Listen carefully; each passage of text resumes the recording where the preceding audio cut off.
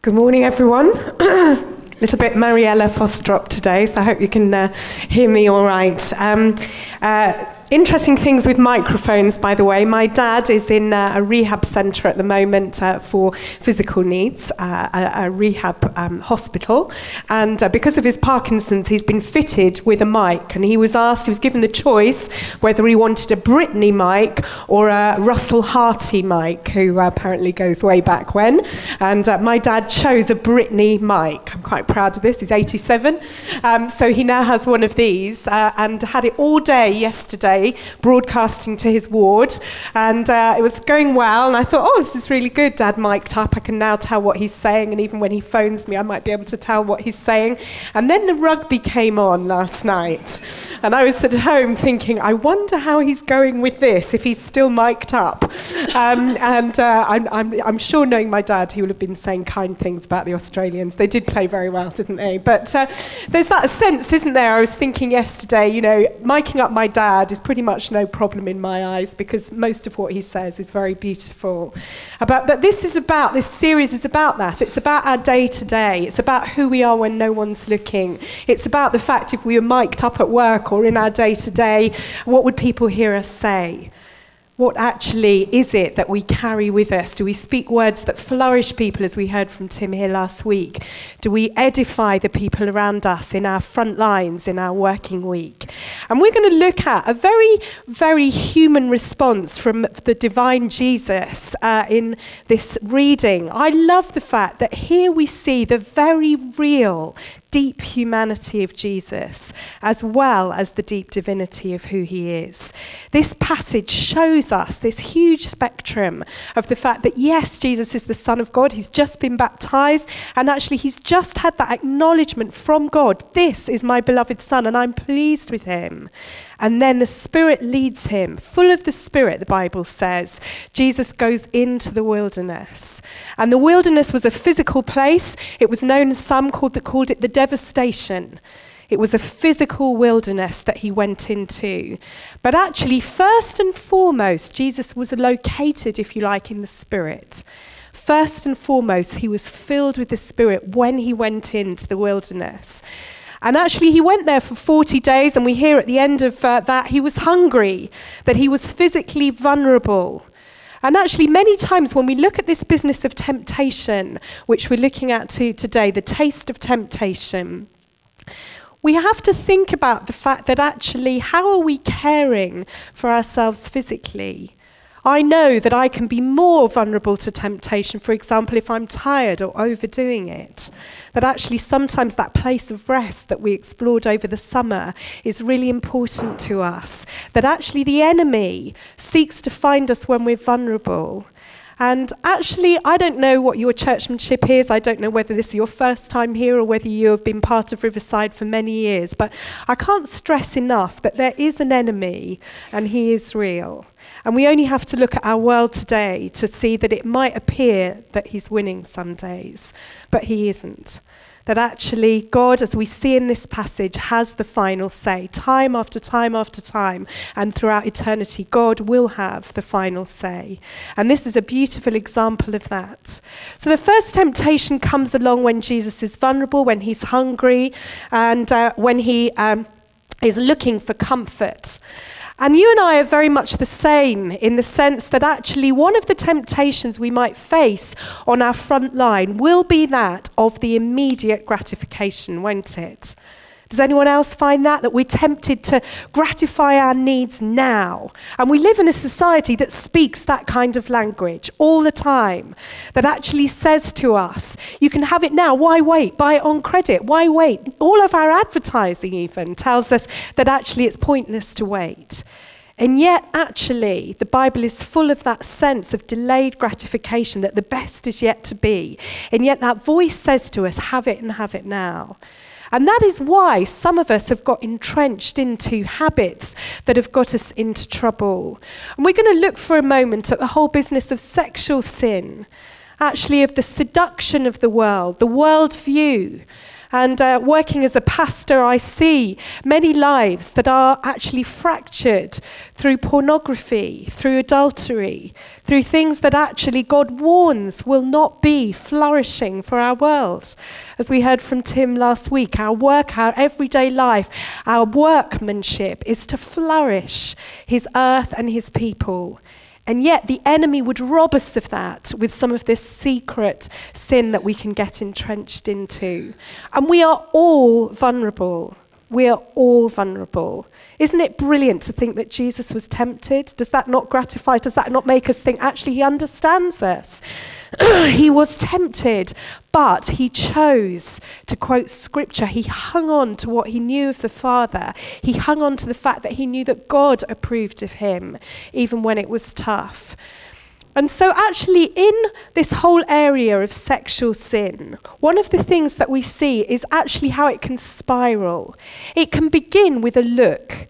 It can begin with just one look at work or in our day-to-day, a look. And we see that in the Bible. We see that with David when he is not gone to war and he's on the roof and he sees across the roofs, he sees Bathsheba bathing. And it says he had stayed behind and not gone to war. The enemy caught him, if you like, when he was vulnerable. Maybe he was coasting, we don't know, but he was vulnerable. He'd been asleep, he wakes up, he sees Bathsheba. And the look is what starts the adultery, the look. And actually what is a beautiful thing that Scripture gives us is a chance, as Jesus shows us here, to nip these things in the bud, to be able to say, no, I will put a screensaver on my computer, whether it's at home or work. If we're getting into pornography, and as we've said, it's rife in our city, it's rife in our world. And actually, it does break down relationships. We've seen that many times. And there's a sense where we can protect ourselves with Scripture. David goes on to say in Scripture that he has hidden the word of God in his heart, that he might not sin against God. That actually he's taken steps to avoid this kind of temptation in his day-to-day. So if that's you, or if it's someone you're walking with, someone in your group, someone that you love, there are ways to help people with that kind of sin. To be able to say, actually, I will put some locks on my computer. I will change the way that I filter things, because all of us are targeted. And more, the targeting happens. It happens through links that are sent us. It happens through advertising, and it can start to infiltrate all of our thought life, and there is intentionality to that. And as a Christian, you will be targeted. We're not exempt, we know that. We will be targeted, and there will be people watching our lives in the day-to-day that are waiting for us to fall. And actually there is a sense that we are targeted, we are tempted, but we are not yet in the trenches. And you might say, well, actually, Judy, that's how I feel today. I feel in the trenches of this habit and I cannot break free of it. And if that's you, there is great hope for you today. There is great hope, even from this passage, that actually there is a way out of the trench of this habit that you've got yourself into, or others have drawn you into, that actually there is a way out for you. We were praying at Sanctuary last Sunday evening, and we had a picture, and it was the picture of the painting that Leonardo da Vinci has done of the hand of God. And if you know the picture, the hand of God is pointing down and the hand of man is reaching up to it. And the finger looks like it's pointing down. And we just had a real sense that God was saying, if that's you, that you think that the finger of God is pointing at you in an accusatory way, he's not. He's actually trying to reach down and lift you out of your trench. And I really felt that was a word in season, and as I prayed this morning, I felt it was worth sharing in case you weren't there, in the context of this, that actually you do not have to stay where you are today. There is help in Scripture, there is help in prayer ministry, there is help in the confession to one other person. Billy Graham in his ministry travelled all over the world, and he knew that there would be people who wanted to sleep with him, who wanted to have affairs with him because of notoriety. He had this brilliant reputation for being a man of God. He saw so many and has seen so many come to faith. He knew that he would be targeted, but he refused to go into the trenches, if you like. So he had accountability people that travelled with him. I know of American preachers as well that actually will always have somebody that they phone when they're alone in their room if they're travelling in hotels. And if you travel away from home, it may well be that you need an accountability person on this or on some other area. So Jesus turns to the enemy, if you like, and he says, no man shall not live by bread alone. In other words, I won't give in to the physical because I'm living for a different kingdom. I'm living for a higher way. I'm following Jesus, and I want my life to flourish. I'm following him. And that is true for all of us, that actually there are things like habits, whether that's actually inappropriate texting. Maybe you're texting someone at work and it starts off just very, very ordinary, and then it becomes a little bit flirty. And actually there's part of you that wants to shut it down, and then there's part of you that actually is enjoying it.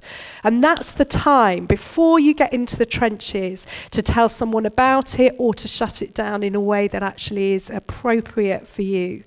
And these are tough things to talk about, but we need to be, as church, able to talk about them to one another, because they are battles that we will all face in one way or another. Our students going off to university, our young people in college will be targeted, will be bombarded, and to teach them the ways of the Lord, to teach them ways to stay strong in Scripture and in spirit. And what I love about this passage is that we hear that Jesus, filled with the Spirit, takes the word of God to the enemy. So if you like, it's word and spirit. And as a church, we passionately believe in word and spirit working together.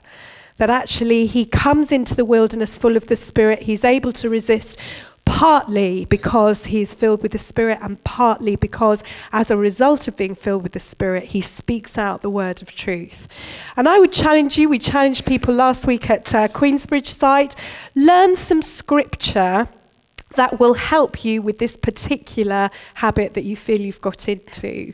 Put it on your screensaver, put it somewhere where you see it first thing in the morning, and it will start to infiltrate your thinking and change, if you like, your eyesight, our eyesight, the way that we view the world. C.S. Lewis, in his brilliant production or his brilliant book, The Screwtape Letters, talks about the fact that for years those mortals have believed that actually we devils get our way by whispering lies into the ears of mankind. He says when actually most of our job, most of our success comes when we keep the truth out.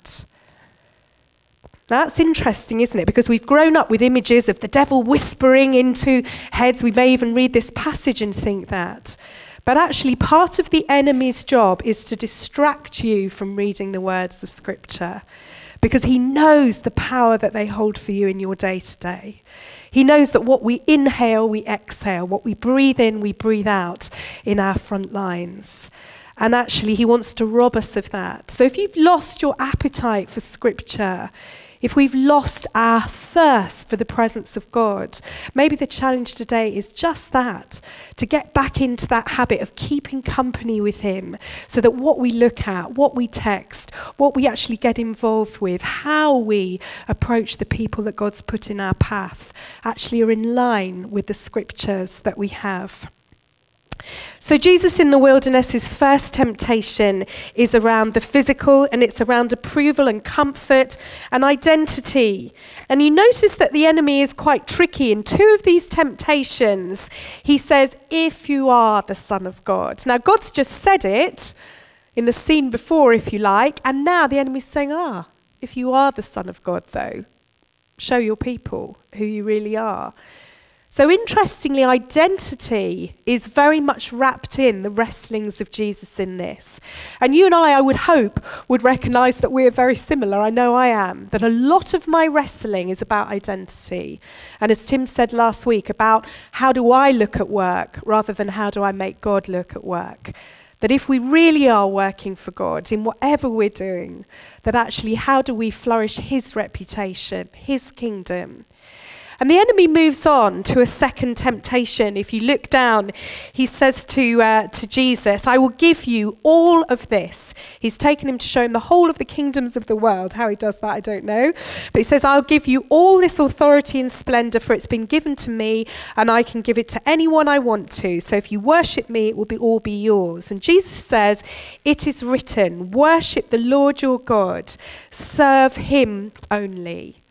And even if you learn that scripture for Monday morning, it will help us. That actually worship him first. Serve him above your boss, above the people that you manage. Serve him only. And actually what he's saying to Jesus is compromise. He's saying, well, yeah, okay, you say that you're the king, the Messiah, but you can have a political realm as well. You can have all this. You can reign over all this. And one of the biggest temptations I know for us as Christians is to compromise, isn't it? To have one foot in God and one foot in the world, as the expression goes, to be able to just bend the rules slightly for popularity, for our comfort, for our acceptance, for our power, for our wealth. And actually it may start as a small thing, but actually it can build up. And I'm sure as we go on and look at this series, all of us will be examining our own integrity, again, afresh on our front lines. I was recently reading an article that talked about the fact that actually, what do people prefer in a job? Do they prefer money or power? Which one do you think came on top? Power, right, well, yes, power came out way above money because people wanted identity. And power gave them that identity. And power does the same for us sometimes. And we can get misled by it. And we can get led into the ways that actually might entice us into bending the rules. A while ago now, quite a long time ago, I was a jobbing actor in London looking for work. And those of you who will have been through that particular experience will know that the trade pet is called the stage and television today. And that's where you get your jobs from. If you haven't got an agent, you trawl through the stage and television today and you circle things and you go for auditions and so on. And there, in it all, I was a new Christian. I'd been a Christian for about a couple of years. There was this really make money fast ideal. Now, if you've got no money, and the guy I was with at the time was a busker, so we weren't really living on very much. And there it was. There was this new thing that we could all do, a marketing opportunity. So my friend Tim and I went along and we went to audition, if you like, for this job. And it was basically that you could make money very quickly by phoning people up in their homes and phoning people up in businesses and arranging things for Red Star Parcels and British Rail and so on. And so we went along and started working for them. And it was basically, we were the very irritating people that ring you at tea time or ring you when you just have got guests round or whatever, and start to say, are you a business? Are you working from home? Are you a business working in the Highlands of Scotland, which was where I was given mine?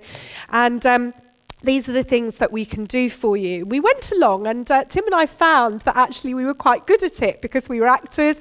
You had to learn a script and make it sound plausible. You had to make it sound friendly and winsome. And we started to do really quite well at it. And people were saying, oh, you know, you're going above your targets, Judy, and Tim, you're doing brilliantly well. And I started to think, oh, I've actually found my little calling here. I'm very good at it. And I was making bookings. I was making bookings in the Highlands of Scotland for people, bagpipe makers and all sorts of really interesting professions. And then one day I spoke to the guy who was in charge of our team. And I said, I'm just trying to work out the logistics of what we're promising here. Because I said, I can't understand how we can arrange for British Rail to go into the Highlands at this time, you know, with an hour's notice or whatever it was. And he said, oh, we can't. We can't really deliver all this, Judy. And he actually made me feel so small by saying, did you really think that everything in your script that you're ringing people up with is true? Did you really think that? And actually, as a fairly new Christian, I tried to push down that sickness that I felt because I thought, but I'm doing well at this. I'm getting a bit of a reputation for being good at it. I also had a reputation for being very ruthless, because one time I rang and they told me someone had died, but because it was such a strong Scottish accent, I didn't hear what they'd said, so I said, do you know when he'll be back? So they, they thought I was the most ruthless salesperson ever, that even death didn't stop me. But I'd got that reputation, I didn't want to give it up, and I remember going home and praying with one other person, and going in the following day to resign from that job. And I walked away feeling a real sense of lightness in my spirit, and actually I think it was only 3 weeks after that I got a job in a pantomime, actually, Princess Sheba in Rocky Goes to Sphinxville. I'm sure you've all seen it and heard of it. But God honours us when we're in those situations. And the temptation is for that power, is for that reputation that we're getting. And actually the enemy tries to entice us and bend the rules slightly, go with the flow. And the salt and light in our lives will push back the powers of darkness if we stay true to his word. And so the final one that Jesus is entrenched in, if you like, is enticed with, is control and popularity. If we look at the third temptation, the enemy takes Jesus to the highest place. He takes him right to the highest point of the temple, and he says, you can drop yourself down into the Kedron Valley, which would have been 450 feet below. If you do that, he says he will command his angels concerning you. Throw yourself down. He even quotes scripture. So even the enemy uses scripture to try and derail Jesus. He says, what have you got to lose? You can be this spectacular saviour and people will follow you. That actually you can rely on the spectacular. And Jesus answers, do not put the Lord your God to the test. Do not put the Lord your God to the test. And this business, finally, of control and popularity is a tough one. It's hard for all of us because we want to get on well with people. We want, if we're people pleasers, we want to toe the line. But actually there are times in our lives when we are called to swim in the opposite direction. And I just felt, again, as I was praying about this morning, that would be true for quite a few people here. Is there a way that you can start to swim in the other direction in your place of work or your place of influence or where you find yourself in the day-to-day? That actually, in finding God faithful, we need to make a stand. I was reading in Mark Green's book of a guy who was just asking a lady to compromise on tax returns and just to sign things for an account that actually for a person that didn't exist. And she kept doing it, and she then decided, no, I cannot do this. Now, she knew that the overall owners that she was working for were for Christians. And yet they knew that this was going on. But she chose to stop. She refused to stop actually acknowledging and signing these documents. And sometimes it is about us saying no to things as Christians. But I would also put it to us that sometimes it's also about what we say yes to. As we heard last week about how we flourish the people that are around us in our day-to-day lives. That actually, let's not just be known for what we don't do, but also for the good that we do, for who we embrace, for who we include, for the person that's difficult at work, that other people don't spend time with at lunchtime. Because our goodness, our purity, our holiness comes as much from what we embrace as what we exclude. And I find that really moving when I see the goodness and the kindness in people, that points me to the kingdom of heaven so much in people's lives. So much, that servitude that actually Jesus calls us to, that sense of serving one another in the day-to-day. And actually Jesus had all the power and authority in the world. He had the living God. He was full of the Spirit as he spoke. But actually he chose to give up all of that treasure, all of that power. He gave up even being with God in heaven to come down, to reach out to you and I, to pull us out of our entrenched sin, to pull us out of the pits that perhaps we find ourselves in. That he came really to reach out like that picture, pulling us out of the habits that we're in. The Bible says sin is crouching at your door. It seeks to devour you. And Jesus says, but fear not, for I have overcome the world. that there's a sense of sin crouching at our door. Sometimes for some of us it will be late at night. The Bible says the enemy prowls like a lion at night. So we have a real enemy, but more importantly, that we remember this today, is we have a real Saviour. So real that he went through a lot of this experience that we go through, so that there's nothing that we can say is too difficult for him, because we can see how Jesus did it. Thought catching is something we probably haven't got time to go into now, but it's something that I've found really, really helpful. There's a verse in Corinthians that says, take every thought captive and make it obedient to Christ. Take every thought captive and make it obedient to Christ. That we know our thoughts will be wayward and tempted, but actually in God, in his Spirit and in his word, we have that power to actually align our thinking, our day-to-day, our salt and light, our speaking to the light of Jesus. We're going to watch a little clip to close, which is taken from The Lord of the Rings, and it's Schmeagol, and he is trying to get rid of Gollum, and let's look how he does it in this short clip. Lord, in this subject of temptation, we thank you that we can see in you, Jesus, that you yourself were tempted. And we recognize that it's not a sin to be tempted, but actually to give in to that temptation. And Lord, we ask your forgiveness here today in every heart, in every mind, in every life. We ask your forgiveness for the times when that voice has just felt too strong for us. And we pray that we would be a people of word and spirit, that we would be a people filled with your Holy Spirit as we go, that we are carriers, conduits of your grace, your truth, your beauty, your holiness. And that the truth that you've given us in your Bible, in your word, would be ours daily, that you would be the portion that we hold. You would be the declaration of our hearts when other things come in and try to target us, that we would actually call on your name, call on your word, call on your truth to dispel the powers of darkness and bring light into our worlds.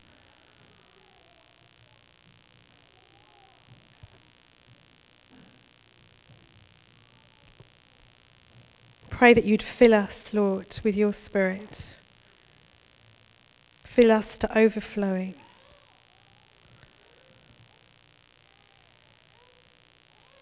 Job says, I have made a covenant with my eyes not to look lustfully. Psalm 107 verse 20 says, he sends forth his word and heals and rescues them from the pit of their destruction.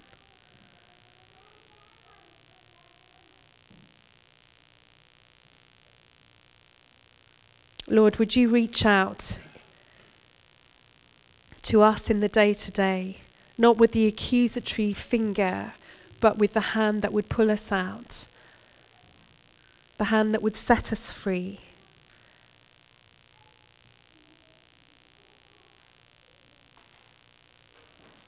Be with us on our front lines, we pray.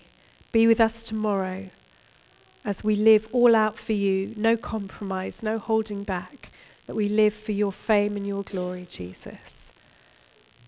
Amen.